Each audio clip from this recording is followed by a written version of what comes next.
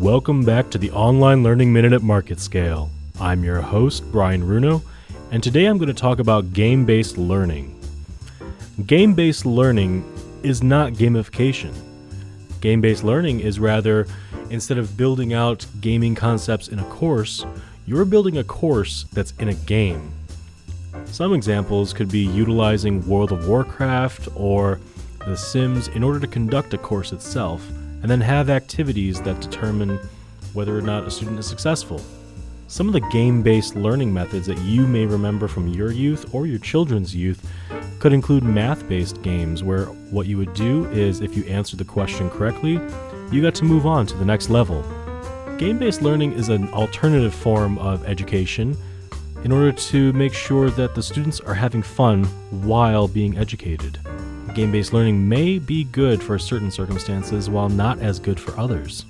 A lot of people may confuse game-based learning and gamification.